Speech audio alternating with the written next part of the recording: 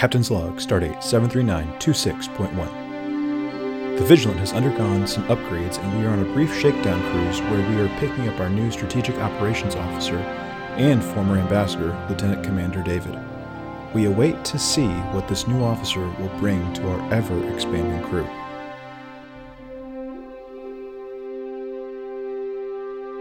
This episode of These Are the Voyages is dedicated to old and new legacies.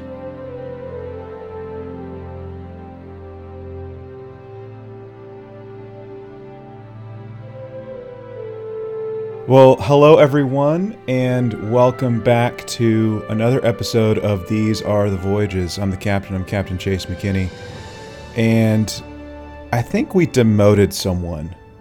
I think we demoted our favorite ambassador from ambassador to something else. I think you're a lieutenant commander now, David. So, welcome back. Thanks, man. Yeah, I had to have an official title. You know, I had to join Starfleet as opposed to just, if I show up too much, then then people are just gonna get suspicious. Why is that ambassador always here? Doesn't he have any business somewhere? Doesn't he have some crap he needs to be doing? Like ambassadoring or something? The most ineffective ambassador ever. He just hangs out at the space station.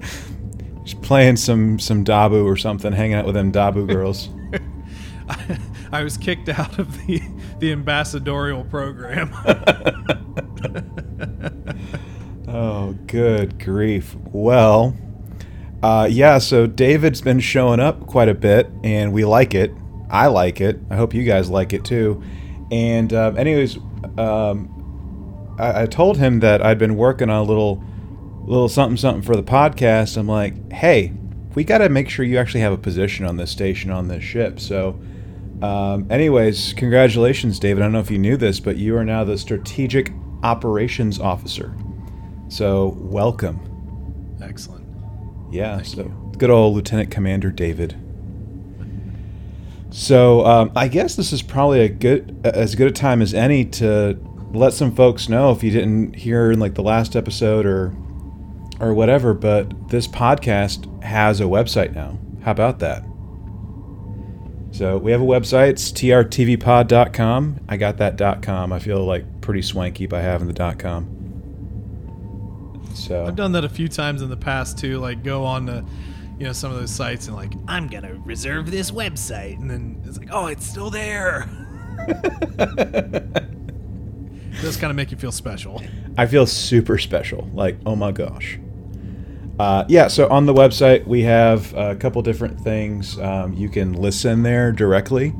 As these episodes drop, you can just go there. We also have a subscription page where you can go to the different platforms that you might enjoy listening on, or that you listen to other podcasts on, and just click it and subscribe straight from that website with whatever device that you would stream stuff on. So make sure you check it out. And then we also have a hailing frequencies page on there, and there's a cool little drop down. I made sure we had a cool little drop down, because drop downs are cool. And anyways, you can interact and stuff, and give us show ideas and things that you want to talk about, and of course your thoughts and opinions and other things. So make sure you check it out, trtvpod.com, and go from there. Let us know what you think about the website. I'm pretty happy with it. At least I think I am for now. So for now. So what's been going on in your neck of the quadrant, my dude? Not a whole lot. I mean, things are starting to open up again, from the quarantining. I was driving downtown today, and social distancing is dead. We have in where I live now, the nondescript town of none of your business. They were very smart about their city planning, where they had the cool little old downtown, but they kept it alive. So there's still like the old Playhouse that was converted into a 3-screen movie theater that is a complete nonprofit, which I love going to personally. And then, all the little bars and restaurants, and they actually have like really good bars and restaurants and some other little shops and stuff. But they keep it alive. They keep all the, like the Walmarts and stuff like on the other side of town in some little weird strip mall. So I was driving downtown, and one of the more popular bars, and a lot of these places have larger outdoor seating areas. And there's like a little area with a big old fountain and a statue and all that stuff. And just people just all over the place having a good time. So obviously, you still got to be careful, right? I mean, we don't want to get crazy. But I think a lot of the opinions have swayed, and I'm seeing a lot of that. I'm still not really going out and doing much, although I am gonna probably hit the bookstores after this, just because I can, and I'm a nerd. But but yeah, aside from that, no, not much. Just working still, and trying to finish some projects at my dad's place. Me and my brother have been attempting to look at cleaning up his deck that he hadn't really taken good care of for years. Just little stuff like that. Helping out. Pops. No big deal. No big deal. Yeah, and I finally finished my brother's birthday present that I was building for him for a while. So we got together last week and had lunch, and that was nice. And so yeah, I mean it's just it's getting towards nice weather, taking long walks, playing basketball, just having fun, trying to have as much fun as I possibly can while we still have the weather. Now the Darth's birthday wasn't like 11 months ago, was it? No, no, it was last month, mid-month. Okay. I was building a guitar for him, and I just ran into some issues with some parts. So, because that would have been a little embarrassing if it was like almost a year ago. I just finished his birthday present. Yeah, he's lucky I remember the date, sort of, at least close, in proximity. I kind of get it wrong. I usually think of the wrong week, but I remember, sort of. Yeah, well, you do what you can, I suppose. Exactly. But yeah, long walks have been nice to, get into some more literature. So that's been nice too, because that was always my thing at work. I could pop on the headphones or like a headphone and just do some audio booking. Yeah. So it's been nice to get out and take a long walk and listen to some audiobooks too. Yeah. So I mean, today we are going to be talking about a book. I mean, that's your thing. Like, you enjoy books. A literary masterpiece. Totally. But apart from what we're going to be talking about today, it doesn't matter if it's Trek, if it's Star Wars, if it's Shakespeare, okay? What's something else that like maybe you're reading or that you've read recently that you'd maybe recommend other people check out? Well, yeah, let me pop up my list. I have I have a series that I do like, and I can kind of pop on multiple books. I've read them several times throughout my life. They're written by Patrick O'Brian, and they're nautical novels set in like the late 1700s, early 1800s with a ship captain. So he people either like them or they don't, because he does get very specific about like names of things, like ship names and like the little pieces and parts that make them run, and it can get kind of confusing. He literally published a whole book called Sea of Words just to explain all the words he used in the books. But it just follows a ship captain and his friend, a doctor. So I like reading those. Queen's Peril came out, which is one of the new Star Wars books by E.K. Johnson. She is one of my favorite current writers right now. She's done, Queen's Peril. Queen's Shadow was the previous one, and that's following Padme throughout those. And what else? I think she also wrote the Ahsoka book too. But anyway, she's a great writer, so I read that this past week. And what else? I kind of restarted Lord of the Rings again. Periodically, I just like to peek back into those books. And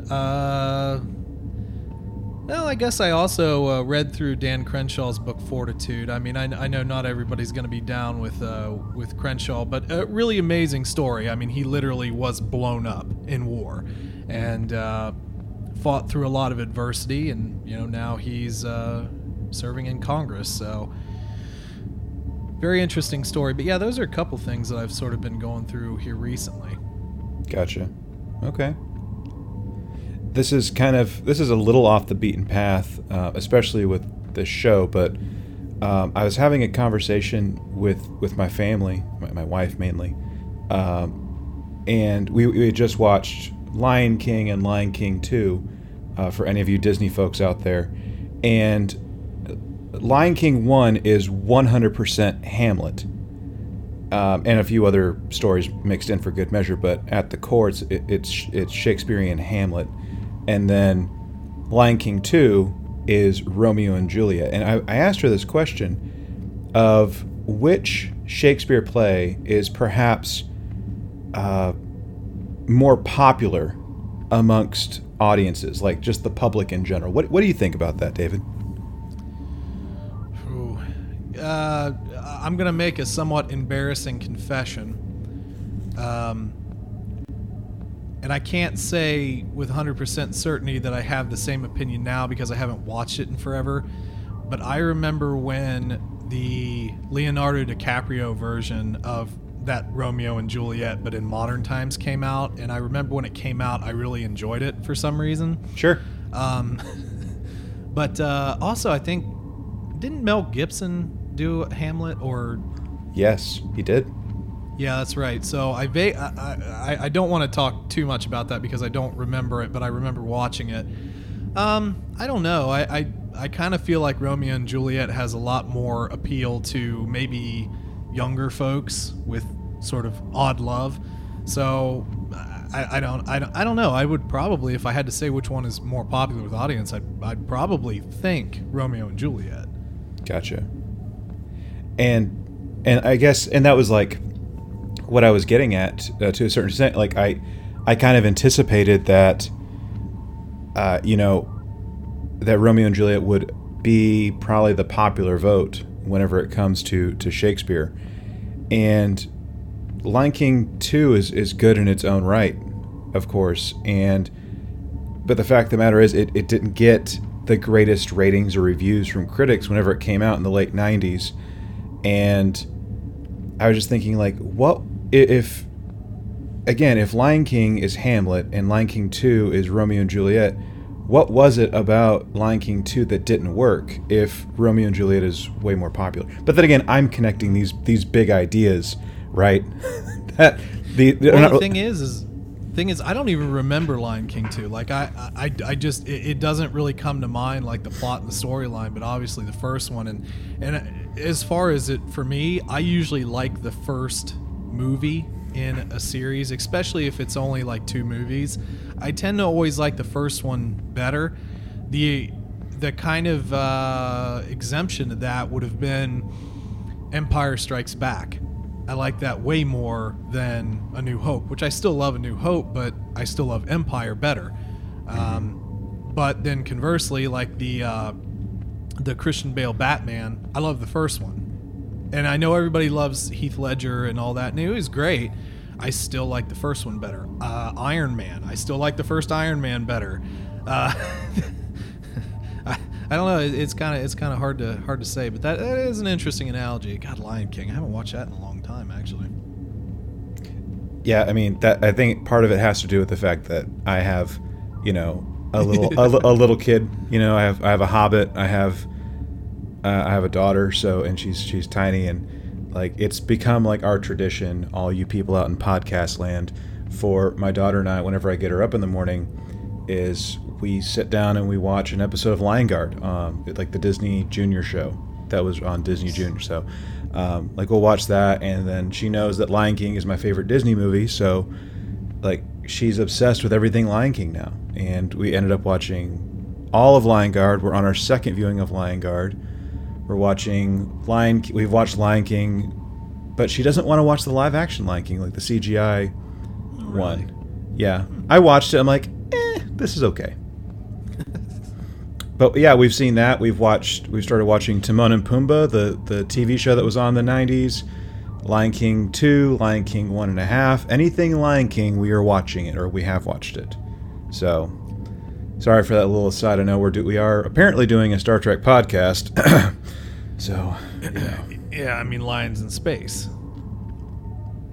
Yeah, like that's James Kirk. He's a lion in space, right? I'm sorry, James T. Kirk. Oh yeah, he's a lion, all right. All right, is he lion or is he a lion? Good, baby, very good. Jeez. Oh man, I wish I had like one of those like pads right now that I could just hit a button and hear like a lion roar. I've thought about actually like getting into that as well a couple of times. There's a few out there that aren't super expensive that are very easy to use. Heck, all the streamers just use Stream Decks, and those are just basically push button play sound. Yeah. One day when we get bigger, when we're bigger podcasters, when we're big boy podcasters. Oh boy. I want to be a real boy. Oh goodness, man, we've been kind of shooting the breeze for like 16 minutes of this podcast, just talking about Lion King and book recommendations. And one of the jokes from my podcast was like, I don't know, it's probably been over a year ago. We post the audio version of the episodes on YouTube just because it's an option you can do through Podbean. Yeah, and. I there were 3 comments, and there's very little watch on there, and I don't care, that's fine. Most of ours are just, through your audio listening apps, but we had this one guy, and there were 3 separate comments that I was like, he would point out the specific time code. It's like 10 minutes without any Star Wars, 15 minutes without any Star Wars, 30 minutes without any Star Wars. I'm reporting you. So one of our jokes that we always do is like, man, we're really not talking about Star Wars enough. We might get reported or something. So that guy's giving us a running meme. Well, if you guys want to do any hate tweeting, you can do that at TCP. TC Oh, good grief, good grief. Well, yeah, things are interesting here in Texas. It's hot. It is hot. And apparently, the heat is supposed to kill the Rona quicker. So we'll see. We'll see about that. And other than that, man, like I'm just working like a dog with school and work and everything else in between. And I gotta say, I'm pretty dang proud of myself right now because for the last 2 years, I've been burning up in my office/studio because I don't have a fan. Like I don't have a ceiling fan. And in Texas, that is like a must. That's not a luxury, it's a must in Texas, having ceiling fans in every room basically. And I bought one and I installed it, and it's right above me right now. Yeah, there you go. I'm living the dream right now. 2 years later of owning this house, and man, here we go. So anyway, I guess enough of that nonsense.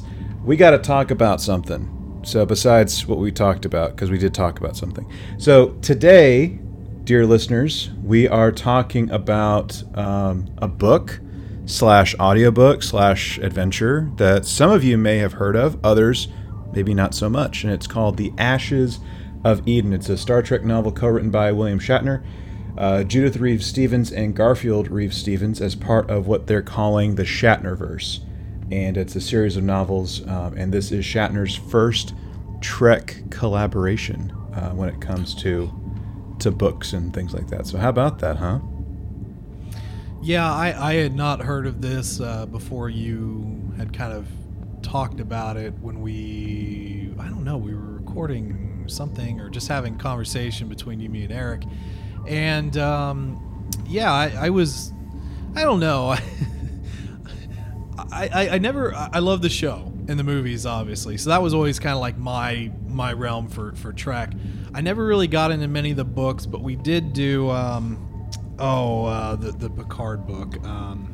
Last Best Hope. Last Best Hope. And I was like, okay, this is interesting. We can try to do a little bit more, but just just knowing that William Shatner somehow had a hand in this book and then also voiced the audiobook, I was like, okay, yeah, that we could look into that. We could do that. Let's sneak a peek. Let's see what happens, guys. Oh, good grief. Well, there were a couple things with this that I just wanted to kind of say, at least when it came to the production of this.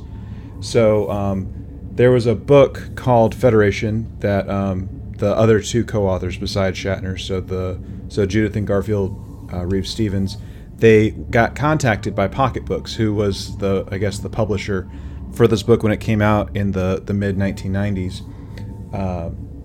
And they were asked whether they'd be interested in having a collaboration with Shatner on this new book. And Shatner, at this time, for the most part, had just finished filming Star Trek Generations, which, spoilers for any of our new people out there,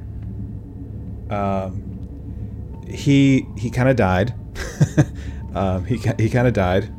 It's tough to spoil a how many year old movie?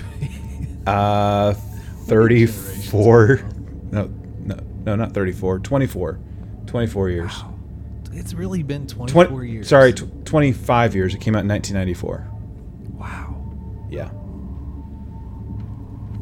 Yep. 1994 is when that came out.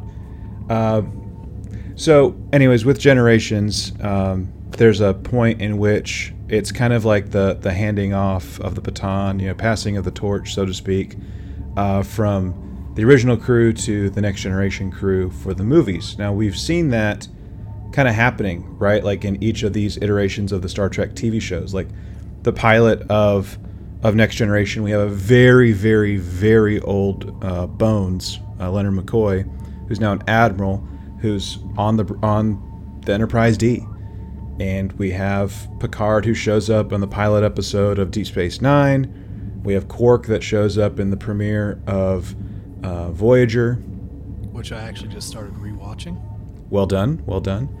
And I don't know if we can really say that there was a crew member from Next Gen that did like the handoff for Enterprise, but we did get Zefram Cochrane, who was kind of connected to at least the Next Generation era, like with First Contact. And then that final episode that happened. That we do not talk about. Even though this show is named after. It's a loose connection, apparently. But anyway, so this was something that Shatner and the people at Pocket Books, this publishing company, they wanted Kirk's story to continue somehow, which is, I guess, in sci-fi all things are possible, including no one's ever really dead. So it was this novel that we're going to be talking about, this story that we're talking about, was set immediately prior to the events of Generations, and the manuscript that ended up being developed was very well received by people. And they wanted to know if there was going to be a sequel that was going to be written. So, and we can talk about what that means in terms of the story and the narrative that we were reading and hearing through this discussion. So, I guess before we really dive into the meat and potatoes of this particular story with the Ashes of Eden, which is the first of 3 books in the Shatnerverse trilogy, I guess.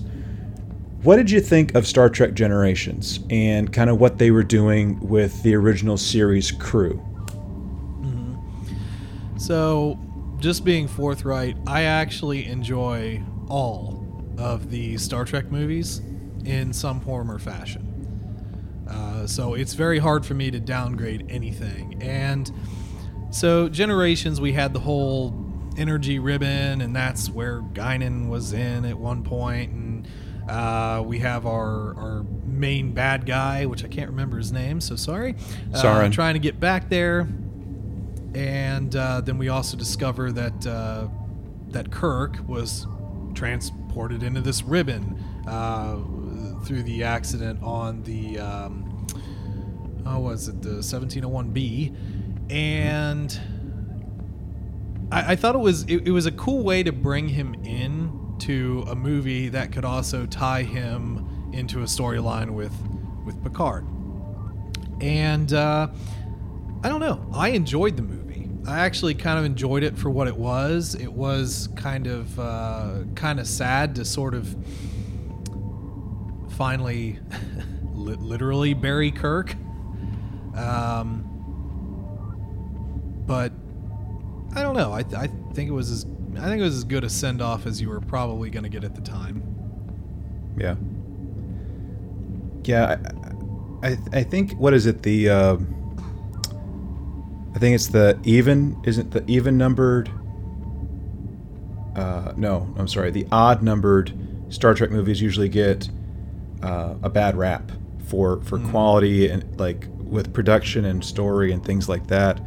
And Generations usually ends up on that list for whatever reason. There's that. There's Final Frontier, which was Star Trek V.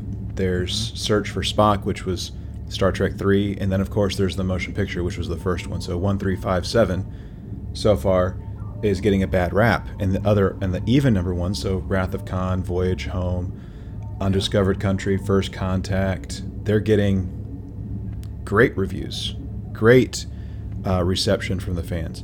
And the Final Frontier was the remind me of the plot of that one, because I actually think that I kind of enjoyed that one too. Final Frontier, that was Spock's, I think, half-brother, Sybok, was essentially leading a crusade and and trying to get to heaven, basically, which was at the center of the galaxy, needing a ship to get to the center of the galaxy. And this was the movie that took place immediately following Kirk's demotion from admiral to captain, and they're all singing campfire songs at Yosemite, basically. That's right. Yeah, it was the line that, funny enough, was in a Tupac song. What is it? I feel your pain, share it with me. Yep. And I gotta say, like, I enjoy all the Star Trek movies, in their own way. Of course, I'm gonna have favorites. Everyone's gonna have their own favorites, but I really, really, really enjoy Generations. It's not going to be as much as First Contact, because everyone knows I love First Contact. But Generations, I think, is a solid movie. It's great. I mean, especially like when they're on the old like Enterprise ship, which is the Lady Washington, by the way. That's up. It's docked in Washington, by the way, Washington or Oregon, I think. And that's actually the same ship that's used in Pirates of the Caribbean. Really? Yeah. So I was like, that ship looks so familiar, and yeah, it's still in commission. It's still in movies and doing things, and it's just crazy to believe that they've kept that ship in such good working order for like the last 25 years at least. Yeah. Since it appeared. But we're not here to talk about the Next Gen cast. But are you sure you don't want to interject Riker in something? For those of you without video, he is wearing his I Am Number One shirt. Yep. Anyway, I liked the fact that we got to see the next Enterprise, because we had seen all the Enterprises up to this point except for the B, and of course the NX, which we didn't see for a number of years later, 7 years later, 6.5, 7 years later. So the fact that we got to see the B and that it was actually an Excelsior class was fantastic. With so much crap that they were giving about Excelsior class ships, I love the fact that that's what it was. I mean, ILM, like they made all these like mock-ups, right? So they have to use them. They pay the good money to use them, so let's use them, and then let's blow it up. Yeah, unfortunately. But, it's not the first Enterprise to be, But I like the fact that Kirk, at least in Generations, that he's retired and that he's kind of uneasy about this retirement, and we see that playing out on the bridge when they're like trying to leave space dock, and then that's a theme. That's kind of a something or another that kind of comes back in this book as well. So I like the little threads that they're connecting with Generations and with this book about this unease of being retired, basically. And like Glory Days is kind of like a theme that I was kind of picking up on with the Ashes of Eden. And even I think what's the joke, or not, maybe not the joke, but there's like this saying, and it's completely escaping me right now, David, but it was about how Kirk was always on the bridge, and now the bridge is on Kirk in terms of like his death. Like they thought Kirk was going to die on a bridge, but instead. Oh. Anyway. Yeah, I don't remember the exact quotation, but I know what you mean. But like the fact that we have the Nexus, which was that energy ribbon you were talking about, that got him 75-ish years in the future to the time of Next Gen, the 24th century. I thought that was good. I thought that was good how they did that, and then how that connects directly with what we're going to be talking about with this, and Viridian 3, where he was buried. Right, and then just as a quick aside, it's very hard to let go of characters, especially to have their actual death be recorded in a show or a movie. One of the things that I'm not a fan of, and I've said this before, and it happens a lot with Star Wars too, where you quote kill a character, but they're never really gone, and then they come back. Darth Maul was a huge one for that. And granted, I did like some of the things they did with him after he was literally chopped in half and thrown down a, freaking chute, but whatever. The same thing with Kirk. I don't know how I would have felt if they would have brought him back and then he's just alive now. I guess technically you have Scotty. I mean, he came back too. I did like that episode. It was Relics, I think. Yeah. And but at the same token, it's like sometimes you just have to let the past be the past, and you have to end it. And I think it was a good end. I don't know what I would have felt if they would have continued him on. What do you think if they would have if Kirk would have lived through Generations? That's a very interesting question, because there's been a recent news article.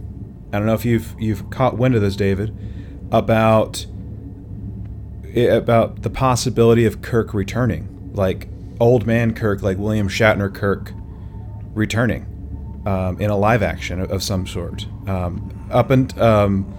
As early as I think it was January, February, he's like, nope, Kirk stuff has played out. I don't want to do any more with him. But I think it has something to do with the success of Picard, that he's kind of singing a new tune where he's like, I'd be more open to it as long as it wasn't like a cameo or something like that. Like I wouldn't want it to be like a 10-second appearance. I'd want it to be something substantial, is essentially what Shatner was saying. So my God, he is 89 years old. Yes, he is, and he doesn't look a day over 60 something. That's insane. I born in 1931. Isn't that crazy? That is nuts. Yeah, I mean, and aside from Trek, he actually had a good career just in acting. But at any rate, yeah, I don't know. I don't know what I would think about that. I mean, what would be the point? You know what I mean? Because Picard, I sort of understand a little bit of the point of that, but again, so are they going to retcon that he died, or are they going to do like a search for Spock and he transferred his Khatrin to Picard before he died or something? I mean, what's up? Or is he going to be, resurrected somehow and put into? I was about to say, don't you dare say he's a synth or something like that. Let's not do that crap again. Only complaint about Picard was that. I mean, we have the technology. Oh my goodness. We can make him better. The $6 million man. Right? Kirk. James Captain Kirk. T. I don't know. I don't know how I'd feel about that. I really like Kirk and So and the TOS crew. The original I guess the original Enterprise crew. I feel weird saying that because he's not the original Enterprise crew. But anyways. But would you? Well, that's another thing though, because in Picard they brought back certain members of the crew. You know, they have Riker and Troy, and you know you get mentions of other ones. But what? Leonard Nimoy's dead. I'm sorry, I'm blanking on the actual name of Dr. McCoy, but he passed. DeForest Kelly, yeah, he died in Kelly. 1999, I want to say. Yeah, it would. Yeah, James Doohan's dead. Yep. Right. So Nichelle Nichols is alive, but she's not in very good health. Yeah. Of course, again, we're talking about a show that aired a long time ago, though, too. So wouldn't it just feel sad? Because even Picard had an air of sadness to it, like getting old and not, you know, like in the very first episode, he's not able to run upstairs anymore. So now you're talking about a 90-year-old William Shatner coming back, and like, what's he going to be able to do? Because like Trek is kind of physical in a lot of ways. It's definitely scientific, but there's also the air of physicalness. Like they're all in physical shape. That was a big thing in Enterprise, where you remember they were all working out in their workout room. Oh, I'm in the 0G ball. This is gonna get my abs so ripped. Let's battle it out on the treadmills. You know, hey, let's take our shirts off and show off how buff we are. But you know, again, there's some physicality to it as well. I don't know. That'd be an interesting thing to speculate about. Well, like, I think that's a good point in terms of the movies, or not even the movies, just like the trajectory of Kirk for the most part is, you know, you think about it, and Shatner was what, in his, I think his mid-30s thereabouts when the original show came out, and so that was on from 66 to 1969, and then it was off the air. I mean, yes, the original cast lent their voices to the animated series in the 70s, but you know, when Paramount and you know, folks were talking about them like actually putting Trek on the big screen, you know, Shatner was very apprehensive about it, due to the fact that he's like, I don't think the audience really wants to see a middle-aged Kirk. And I'm just speaking for myself, just my own opinion. I like middle-aged Kirk better than I did, you know, 30-something-year-old Kirk. I like the stories better. Yeah. I think if you would have shifted that up a couple of decades, though, the original series, I just feel like maybe the opinion would be different. But I do get what you mean there.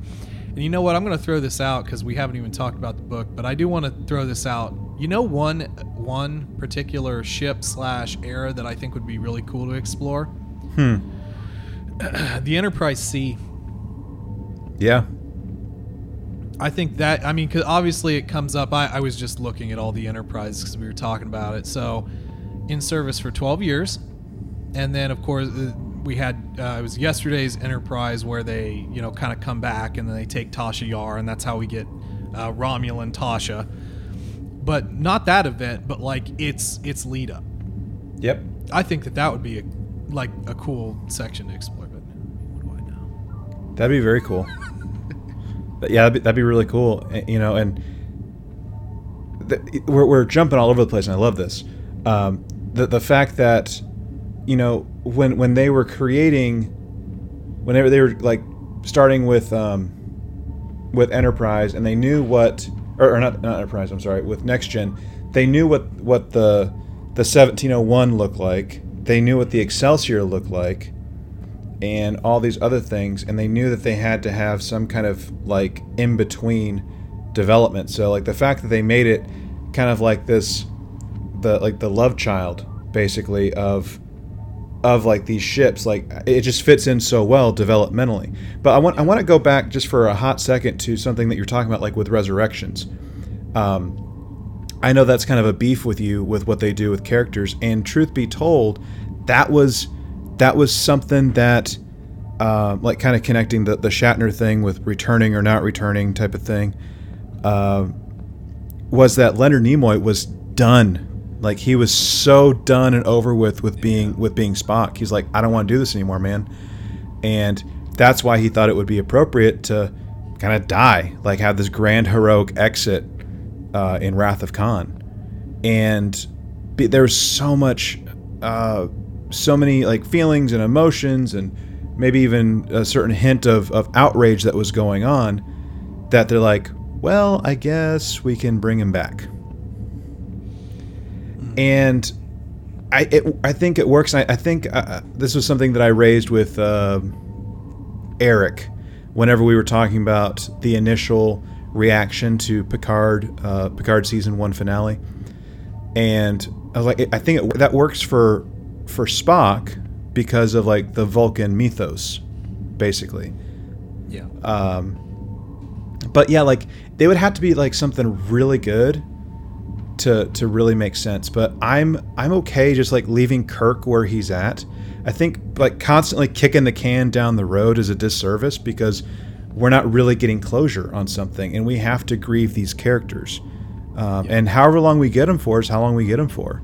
I'm upset about some characters that have like left, big and small, in Star Trek. But anyways, Resurrection is definitely something that we're going to be talking about in this episode. Yeah, and then just one more quick aside here, and it's actually more of a question for you because, again, I'm not real well versed in the Trek books, but was there ever any like series about like Lieutenant Kirk, like Farragut Kirk? There's nothing that comes to mind immediately, apart from like I have the Star Trek chronology little like handbook right next to me, and that's about it that's coming to mind. Maybe some of our listeners can think of stuff. You know how it is, David. You're recording and you know stuff, and then it just goes boop. Like, too true. It beams right out of your head whenever you need to, call on it. Yeah, I just think instead of going like to the future, it might be interesting to like go way back, because even my nautical books that I was talking about, the first book starts with him like becoming a master and commander, which is you're captaining a ship but you're not technically a captain, but they never explain him being like a midshipman or a lieutenant. They just go kind of into it as he's a little bit older. That seems to be a common theme. It's like, give us some Kirk below decks, man. I think maybe the closest we're going to get, and I hope this isn't treason by me saying it, but I think the closest we're going to get is probably going to be like the 2009 to 16 era stuff. Yeah, that's true. Good old Chris Pine. Yeah. And the very shiny ships with their lens flares. Tons of lens flares. I still like the first movie in that series though, and I kind of enjoyed the second one as well. I'll say this, like I had my brother-in-law come over not too long ago, and he wanted to watch it, so he brought over like JJ Trek 1 and JJ Trek 2, and we watched it, and I remember not being as viscerally upset this time watching Into Darkness. I was actually enjoying the movies for what they were, and that's just a movie, like with some Star Trek stuff thrown in. So I don't know. But with this book, okay, so this is the first of 3, and so we have Spock. So let's talk about who we got in this. We have the original crew, okay, at different ages. So congratulations, everyone that's really digging the original crew, the Kirk's crew. We got them. They're here. So we got Spock in his ambassadorial form, the one that David used to have. Yep. Mm-hmm. We'll talk about the Chargers later. And Spock is on Veridian 3, and he's saying, basically goodbye to his bud. He's standing at the site where Picard had ended up burying Kirk, following the events of like the Nexus and Tolian Soren from Generations, and the fact that the bridge had now kind of crushed Kirk, and Kirk's heroic attempt to save Picard so that Picard could save everyone else. So it's at this point that we get like a flashback. We're hitting the rewind button, and now we're going back 6 months prior to Kirk getting on the Enterprise B, the ship that he was on that was going to be causing some issues for him and going bye-bye with his presumed death. So how are you feeling about this setup so far with what they're doing at this point in the story? Yeah, I mean, the Ambassador Spock on Veridian. Okay, I mean that's fine. That's cool. I'm down with that. The what we kind of turn to find out is like some weird full body virtual reality suit. Like, what's up with that?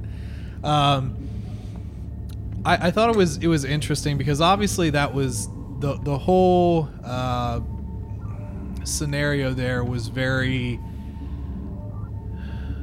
central to a lot of his character and then later decision making, because the whole point is that he kind of hesitated a bit, and then they gave him the scenario again with did the little smoke monster thing have like a name that I'm not remembering, or are we just going to call it Smoke Monster? Let's just go with Smoke Monster. Okay, Smoke Monster. So the whole thing was he has the quote chance to sort of redo his decision, and in this case he very clearly tells the Farragut, okay, shoot the thing, it's cool. And of course then in this scenario the Smoke Monster goes and destroys the Farragut and then basically goes and picks them off. Mm-hmm. Of course that's not what happened, but I actually thought it was kind of cool personally. And again, it's kind of it solidifies the opinion. It's like, let's just get below decks Kirk and let's just see this. Let's just actually live this time frame, and then the finality of that is his decision with the Smoke Monster. There are very clear endpoints for these stories, but yeah, I thought it was kind of neat. I just thought it was weird that it's like some full body suit with booties and everything. Is it too heavy? No, it's perfectly fine. Now, one thing I envision like one of those old style diver suits with the big brass helmets. Yeah. Yep. One thing that I was trying to think of, maybe I was just getting lost in the sauce, but I was legitimately trying to think of when holodecks really entered the scene. Yeah. I mean, you had like a little hint of it in Star Trek the Animated Series, which, I mean, that is basically the final year of original Star Trek. So what do you do with that? Yeah, I know. Because like the whole thing is holodecks, I don't think they were really like used as part of storytelling or just part of recreation really until the next gen. And then you had some stuff in Voyager. You obviously had quite a bit in Deep Space Nine. Enterprise, they didn't have one, but they did encounter the one species that did have a kind of a basic holodeck that led to the first impregnation of a man. I do love Enterprise, so that was a good show. But yeah, I don't know. I like I said, I just found it strange that you have this whole body suit. It's like, is he moving around, or is it just moving for him? Mm-hmm. I was just a little confused by that. it was a little odd, like trying to make sense of that. And apart from that, like when we're in this beginning part of this book, were you getting some Wrath of Khan, like early movie vibes with this, like with the fact that the 1701A is being relegated to war games and simulations and stuff like that, and that Kirk is basically kind of over it? Yeah. I'm with you there. I'll tell you that the first whole sort of part of this, you obviously get the A is going to be, like you said, decommissioned for war games, and then you have Admiral Drake's kind of confirmation as the Supreme Commander-in-Chief. Have we heard that title before? Supreme Commander-in-Chief? Kind of sounds like a Klingon thing, honestly. Hello. I mean, maybe. But yeah, you sort of get, obviously, the decision with Spock. It's like, I'm going to enter the ambassadorial program. I've got things to work with my father, the Romulan Vulcan reunification, so that's already on his mind. So we have that, but Bones still staying in Starfleet Medical. They talk about passion. They talk about usefulness. And I think, again, it definitely sets up Kirk for what is my use. And he's like, he even tells him, is like, I'm thinking of leaving Starfleet. And of course, Drake, who, if you didn't think that was a bad guy from the very beginning, I need you to read more books, okay? Because it was like the quintessential, like, Tweedly mustache, monocled bad guy. It's like, okay, he's going to be bad, and I don't trust him. I would have been more surprised if he turned out to be a good guy than being a bad guy. But I thought that the conversation that he had with Bones and Spock was, it's sad, but it's also, I thought it was very good. Yeah, Drake having no issues with giving Kirk a hard time about anything. Jimbo. I don't drink, and if you folks out there in podcast land do, good for you. Just drink responsibly. But like that, I swear, dude, that could have been a drinking game. Well, just his first name was obnoxious. He was just built to be hated. What was it? Androvar. Androvar Drake. Where did that come? My name is Androvar Drake, Admiral Supreme Commander-in-Chief of Starfleet. What the heck is a Supreme Commander-in-Chief? Yeah, so is that like the mash between the head of Starfleet and like the president? Because I mean, they had presidents. Yeah, you have the president of the Federation. The Federation, yeah. And then you have the CNC of Starfleet. Right. I'm the SCNC. I mean, so does that mean like? I mean, they weren't using pips, but are you like a 6-pip admiral or something? I don't know. Or do they just give you a star? Do you just have a star for your rank now? Because to heck with pips, or braids, or whatever, Just give them some of the old school, like the big gold tassel things that they wore on like the uniform coats and way back. Give him the Supreme Commander. Give him a double Tootsie Roll rank. Like that's just give it to him. Just why not? It's like, well, how about a crown? I mean, would a crown be okay, guys? I mean, it's gotta be bedazzled. Rhinestones. Lots of bling, lots of shiny. He just walks in looking like a 1970s country star with a big red coat and matching pants with just sequins all over the place. Supreme Commander walking through. He'd probably look like something like Q, would do like with his big old like gaudy costumes and outfits that he would wear on the bridge of the Enterprise. Oh goodness, there you go. Oh my gosh, like the episode where Riker is made into a Q. In like season 1 or something. Wow, yeah. And like he's wearing like the old like French like regiment, like French officer type of thing. It's like super like, you know, lots of pomp to it. And anyway, well, we can't move on past this party without talking about the woman.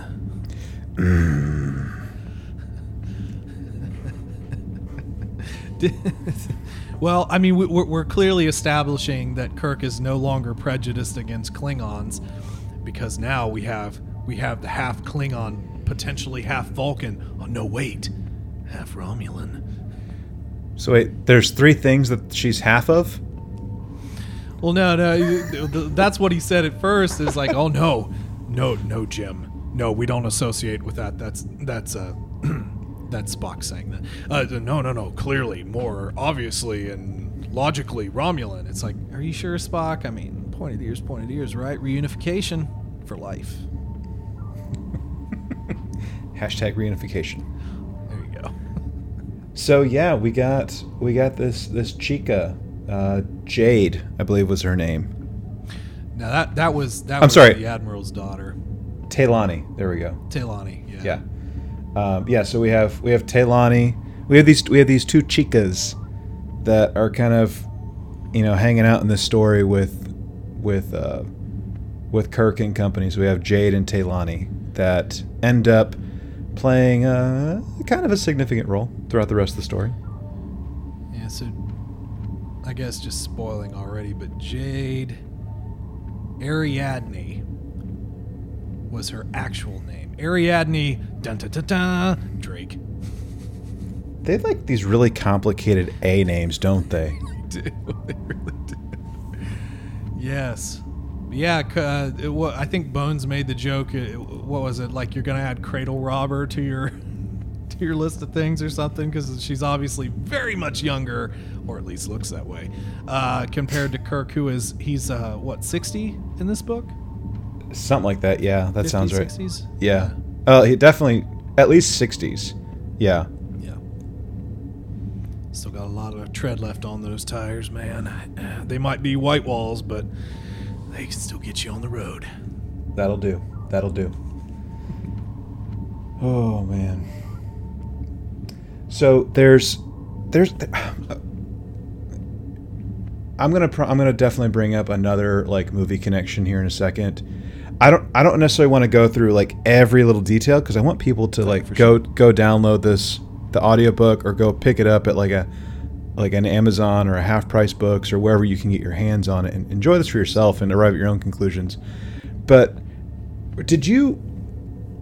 And I might be jumping ahead on this, David, but did you get any Star Trek Insurrection vibes with this stuff in this book?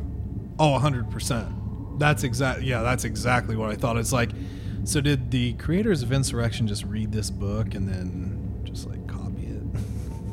Or was it vice versa? When did Insurrection come out? 1998. This came out in 1995. Yeah, so they totally just copied this book. Basically. I mean, let's talk about the Admiral. Yeah, Dirty Admiral. We got species, 2 of the same species, but you don't quite know it yet. Battling each other for control of something. Mm-hmm. Dirty Admiral wants it for himself, but he just has a daughter now. Yeah, it's crazy. But you also mentioned past characters. We do see Chekhov and Uhura doing secret agent man stuff. And we still have Sulu, who's sitting in the center seat on the Excelsior. Yeah, that's right. And I thought it was kind of interesting. There's a point in this story. I want to say it was. So I listened to the audiobook. Did you listen to the audiobook as well? Okay. So I don't know what actual chapter number it would have been in the book, but I think it was chapter 2, maybe chapter. Actually, I think it was chapter 3 of the audiobook, where Kirk wants to do something with like slingshotting around the sun again and doing a little time travel or something like that, if I'm not mistaken, or at least he's joking about it. Well, they do have that reference at the very end. That's what I'm talking about. And he doesn't know how to do it, so Sulu ends up beaming over to the ship, and Captain Sulu sitting at the navigation station, and he does it because no one else knows how to do it. Yeah, I did find that, despite the fact that in Voyage Home, it was Spock who made the calculations for the jump back. So, whatever. It's cool. Slingshots. To be honest with you, I actually don't like time travel arcs in stuff. It's usually my least favorite because it's always a dichotomy between can you upset the timeline, or is everything fixed and whatever you do is just going to perpetuate the future? Mm-hmm. So is it fruitless? It's just like you can't change anything, or you can change everything. Enterprise, you could change everything. I think with Voyage Home, it was more like you're just sort of a party to it, and that the story made it seem very small. So what they did probably wouldn't do much. And then First Contact, it was very much you could completely change everything again. I just don't really like time travel. Well.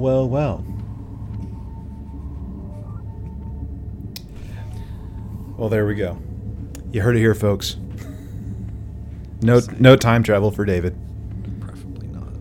But yeah, I mean, but Sulu's back at the helm at one point in the story. I mean, we have everyone basically right where they need to be, doing their thing again in the story.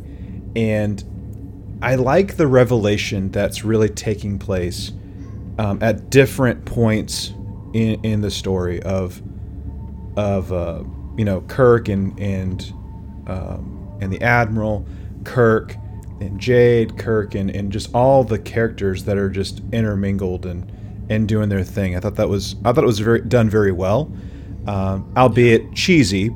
It's got some cheese to it, but it's still good.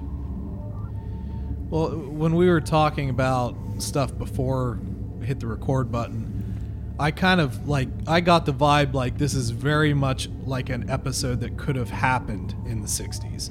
It felt like that kind of, you have the really hot young girl and Kirk who just happens to be old now, and they're totally into each other, but oh wait, there's a kind of a halfway double cross, but you have the 007, my entire shtick changes you to my side, and you can't really betray me and all that sort of stuff.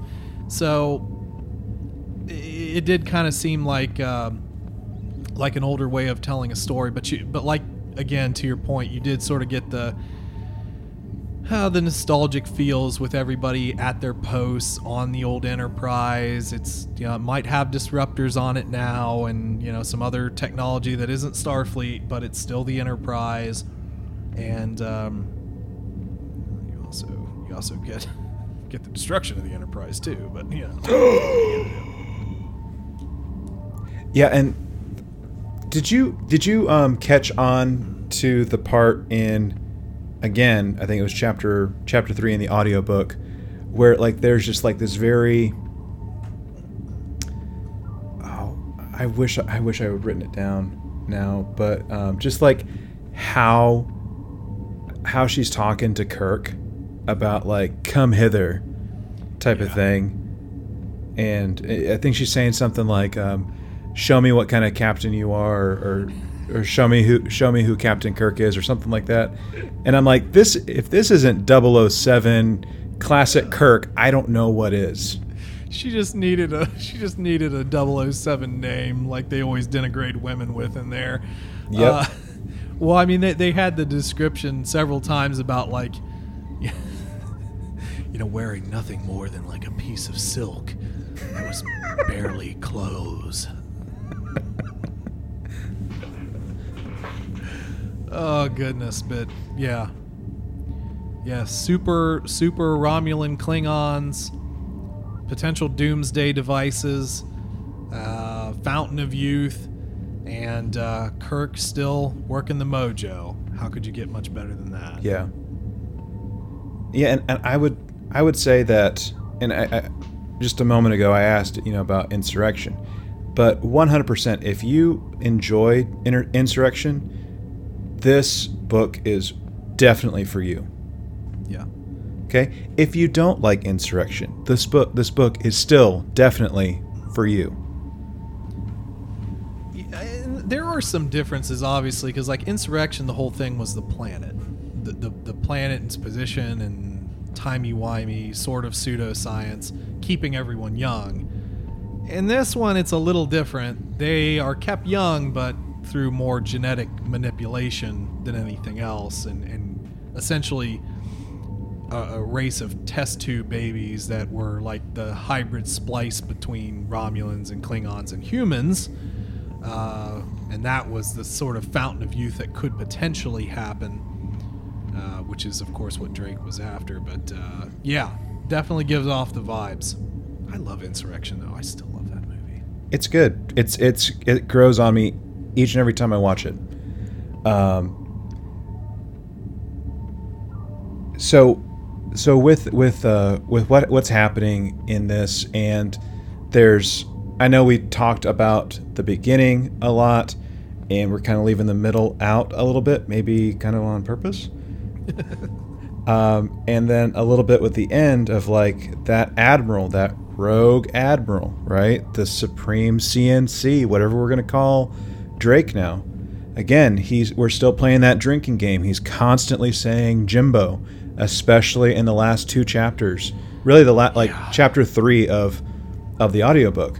There's just a lot of Jimbo and like antagonizing Kirk over and over and over again, and then you have Kirk that's citing all these regulations, and he's like back in his old form, basically, with standing up for what Starfleet is meant to represent and protecting this species, protecting this grouping of people from blasting him out of the sky, basically blasting him into oblivion. And I gotta say, like, at that point, I don't know about you, but whenever I was listening to that and that conflict and like the stuff going back and forth, I didn't feel like I was listening to an audiobook at that point. I felt immersed in a Star Trek adventure apart from an audiobook. Did you have similar vibes, or maybe not as much? No, I agree with you there. I think that, again, I felt that it was short. Like maybe you could have definitely elongated on certain parts of the story, but it definitely did feel far more immersive. They actually talked about or wrote about ship tactics. Kirk was back in command. He had tactics again. He was using his advantages, pressing the advantages, but also still kind of had that air of invincibility back, being the Protectorate, the Starfleet captain, the quintessential Starfleet captain. And one other thing, though, it just popped in my head, so I don't want to forget it, but there's an episode of the original series where they find a planet, and it's like really idealistic, so they do shore leave, but it winds up that there are like these what were they, like little robots, and there's like Don Quixote, and like Bones dies, but they're brought back, so it's like a never die planet type of deal. And Kirk encounters someone from his past that I think that guy, and they had this whole fight, and they're running around and playing together, but I think he also was like doing that whole Jimbo, but just more Irish, like he had an Irish accent. You remember that episode? I might not I don't know if I'm describing it very well, but it was kind of like a holodeck planet type of deal. Oh man, like Sulu shooting a gun, and then a fighter plane comes down and peppers a couple of crewmen, and it's just like a pleasure planet, but with animatronics. And then You know, they just don't know, but eventually they're told, and they're like, oh, this could be the coolest planet ever. But like I said, Jim, you know, Kirk's just fighting that one former person from his past because that was like what his heart desired type of deal. It's like beat up somebody and get beat up around a planet. It's like the Gorn all over again. Okay. Oh goodness, what is that called? I think it's... Hold on. I think I got it, my dude. It's the Apple. Is that what it was? Okay. I think that's what it's called.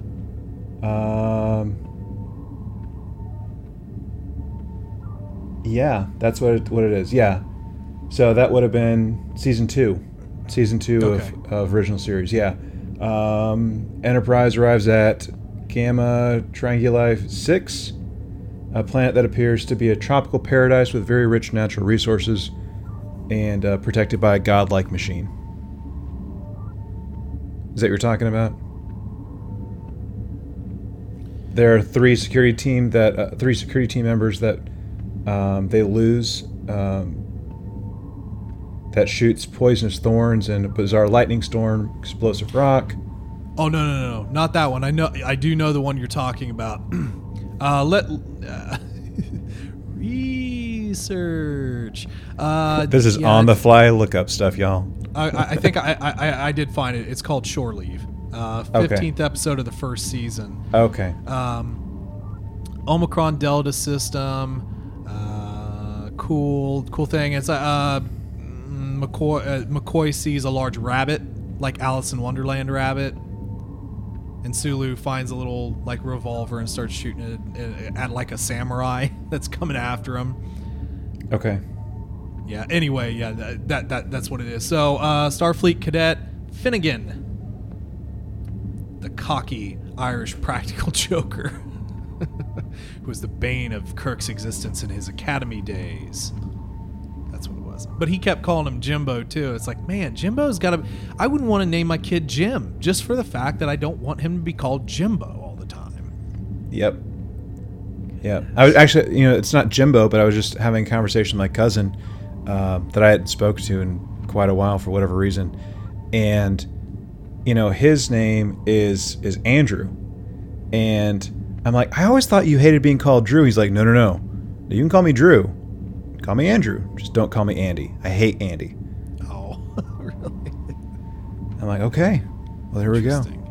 So, yeah, like the bane of people's existence. And Jim, I mean, yeah, it can be like a proper name for people. Like that can be a legal name, right?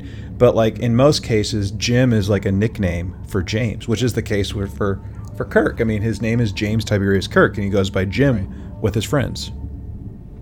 What if he just went by Tiberius? Oh, that's the like worst. He's one of those middle name guys. It's like, don't. Sorry, can you not call me James? I prefer to go by my middle name, Tiberius. You can just call me Ty for short. It's fine. All right, Ty.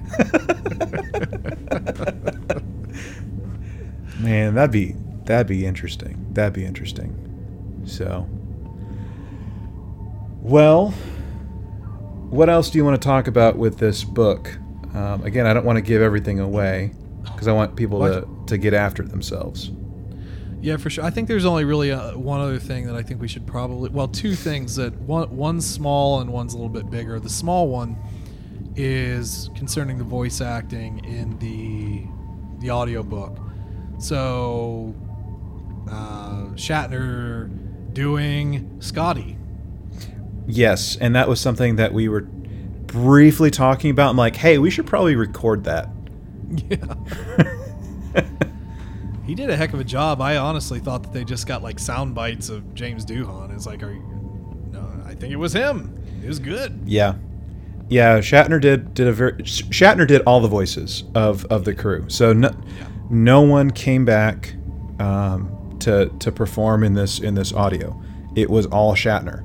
And I think the one I disliked the most was Chekhov, and the one I liked the most was Scotty. Yeah. That was always kind of one of the things on the original series. They went very, very stereotypical with accents. So, like even, and I don't remember the actor's name who played Chekhov, so that's my bad. Walter Koenig. Well, there we go. Very thick. He laid it on thick. But yeah, I wasn't. It was in the book. But yeah, the Scotty was actually pretty good. Of course, Yeah. James Doohan was Canadian. He wasn't Scottish. Whatever. Which fun That's fact? acting. Fun fact about Jimmy Doohan is that he actually voiced most of the aliens and Yeah, other that's right. characters on animated series. So Yeah, how that's about pretty that? cool. Yeah. Talented guy. Yeah. But the last thing though that I wanted to point out was the very very end. So we come back to Spock standing over the gravesite, and there is a space battle, and the unmistakable sound of a transporter beam activating as Kirk's grave glows through the rocks from within. The grave then collapses on itself, and a gust of wind stops. Spock looks up towards the stars, unsure of what has just happened or why. So we start out we start out Verdian 3, at the end of Star Trek Generations. Spock at some point after Star Trek Generations, and Spock is there visiting his buddy. We have all the events that happen through this flashback that take place 6 months prior to Enterprise B incident happening. And then we flash forward again to Commander Riker. Yep. With the cleanup crew and stuff there on Verdian 3 again. So a nice little bookend to this story, in what it's encapsulating, what it's doing. And I like the fact that there's a couple different themes that are taking place in this. We're talking like changes in life stages, right? As probably like the most central. Legacy, I think, is another kind of theme that's taken place, because there's this like unease of retirement with Kirk, and wanting like the Starfleet officers coming up behind him to hope that they enjoy things as much, if not more, than he did in service to the fleet. I think those are like the main 2 or 3 themes that I picked up on. Were there other themes that you kind of noticed, kind of thinking back on this?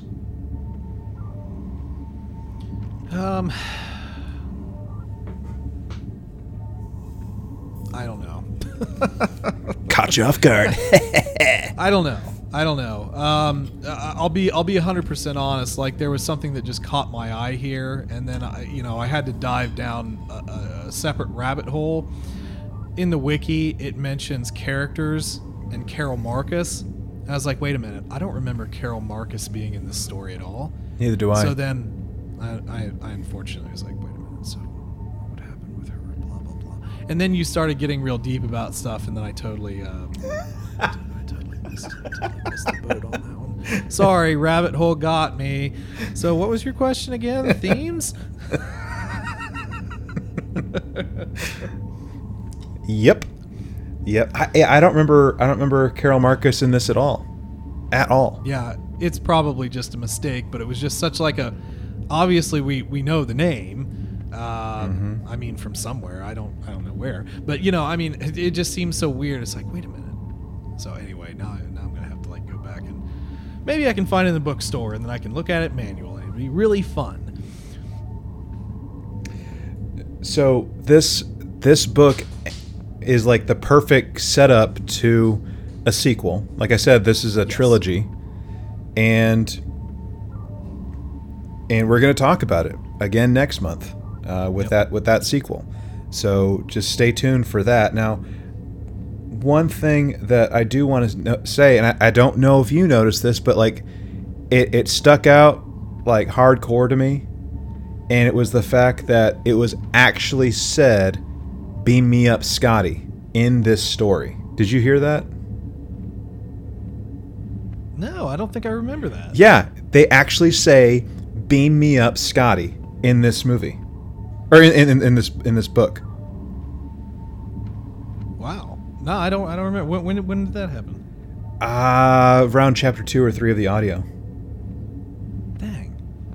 So I was just looking at a wiki, and you might be looking at the same one too, but it confirmed it for me that they actually said it, and this was apparently the very first time that it's been said in that order. Beam me up, Scotty. Because like normally it's misquoted, just like the whole Vader thing is always misquoted. Yes. Yeah. True. So normally it's Scotty, beam me up, or Scotty, beam us up. But this was the first time, beam me up, Scotty. Oh. I'm going to tell you a little story then, just because that jogged a memory in my head. When the first JJ Star Trek movie came out, I went to the theater to see it. And I don't know, it wasn't like packed, but there were a decent number of people. It was one of the larger theaters in town. And I looked over, and there was this, kind of older guy with a really nice mustache. Very nice job to that man. But he was the only guy who had any Star Trek paraphernalia, and he had a "Beam Me Up, Scotty" t-shirt on. He's probably a big fan of this book. That's why he got the shirt. I bet he was. I bet he read all the books. Every single one of them. The Lieutenant Commander's Random Stories. Yeah, buddy. Thanks, guy. You're welcome. You're welcome for that. That's pretty cool, though. That's fun. That at least there was one person, flying their flag, at the movie theater. That's cool. So overall, if we're doing like out of 5 stars, right? Because you and I, we listened to it on Audible. I couldn't find this book like immediately, so I had to go with Audible. Yes. Otherwise, I would have read it, to be honest with you. So, out of 5 stars, how would you rate this? I would say that it is. That's tough. I wish it were longer. I think I feel a little bit like the whole Children of Heaven, the in quotations doomsday thing scenario was a little bit understated. I mean, it's there, but it was a little bit understated for me. I really do enjoy some of the Kirk stuff, although, man, oh man, he can be talked into about anything with a pretty lady. I would probably say, and I did enjoy the actual audio part of it as well, so I would probably put this at like a, I want to say like a solid 4, but I almost want to like say like a 3.8. Sure. If I had to give it, I would probably say like a real good solid 3.8. Definitely a read, but it's not going to be for everybody. Okay. And for me, I don't know, like the first part of it was kind of hard to get into, like starting out the story for whatever reason for me. But I think once I got past like the first maybe 30 minutes of the audio, I was like, I was in it. I was really digging the story and getting into it. And like I said, there was a point in which I didn't think I was listening to an audiobook. I felt like I was in like a, some kind of Star Trek production, which, I wasn't Star Trek, whatever. So I'm right there with you. This thing would get 4 stars for me, 4 out of 5 stars for me. Cool. So yeah, you and I, we're right in the same camp in terms of how we'd rate this. So, anyways, for the listeners out there, maybe, I don't know, have you read this? Have you listened to it? Have you ever heard of it? If you have, great. Love to hear what you have to say about it and what you thought about it. Maybe give it another listen. I want to encourage folks out there in listener land to check it out. Beam it in, go to the Replimat and pick it up, type of thing. And share your thoughts and opinions. We are going to be going over the second entry, next month around this time, and that'll be called The Return. And then eventually we'll get to the third and final book in this series, which will probably be sometime in August, and that's going to be called Avenger, not The Avengers, not the MCU. It's not an MCU book, Assemble. guys. Avenger Assemble. I'm here. Captain Kirk's here. Here. Oh, no spoilers. Shh.